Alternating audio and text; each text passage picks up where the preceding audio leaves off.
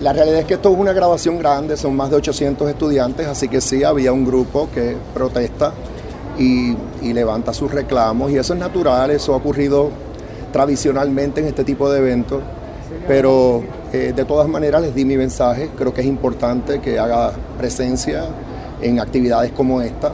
El calendario mío no siempre lo permite, pero gran parte de la audiencia estaba atenta ¿Comprende su mensaje? ¿Comprende lo que ellos...?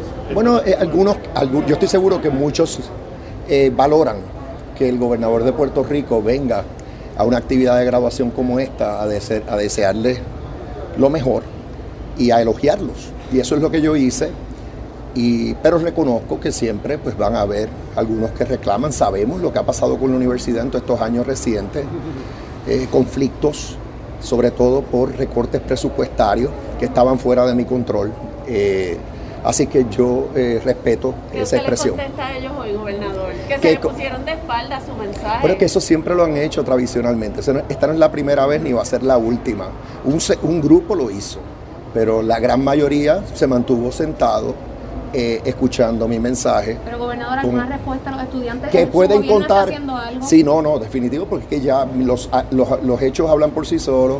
Yo voy a continuar dando la batalla por la universidad ante la Junta de Supervisión, lo que he hecho desde que asumí el cargo de la gobernación, y sobre todo defendiendo esta institución que tanto valor tiene para todos en Puerto Rico y tanto le aporta a Puerto Rico.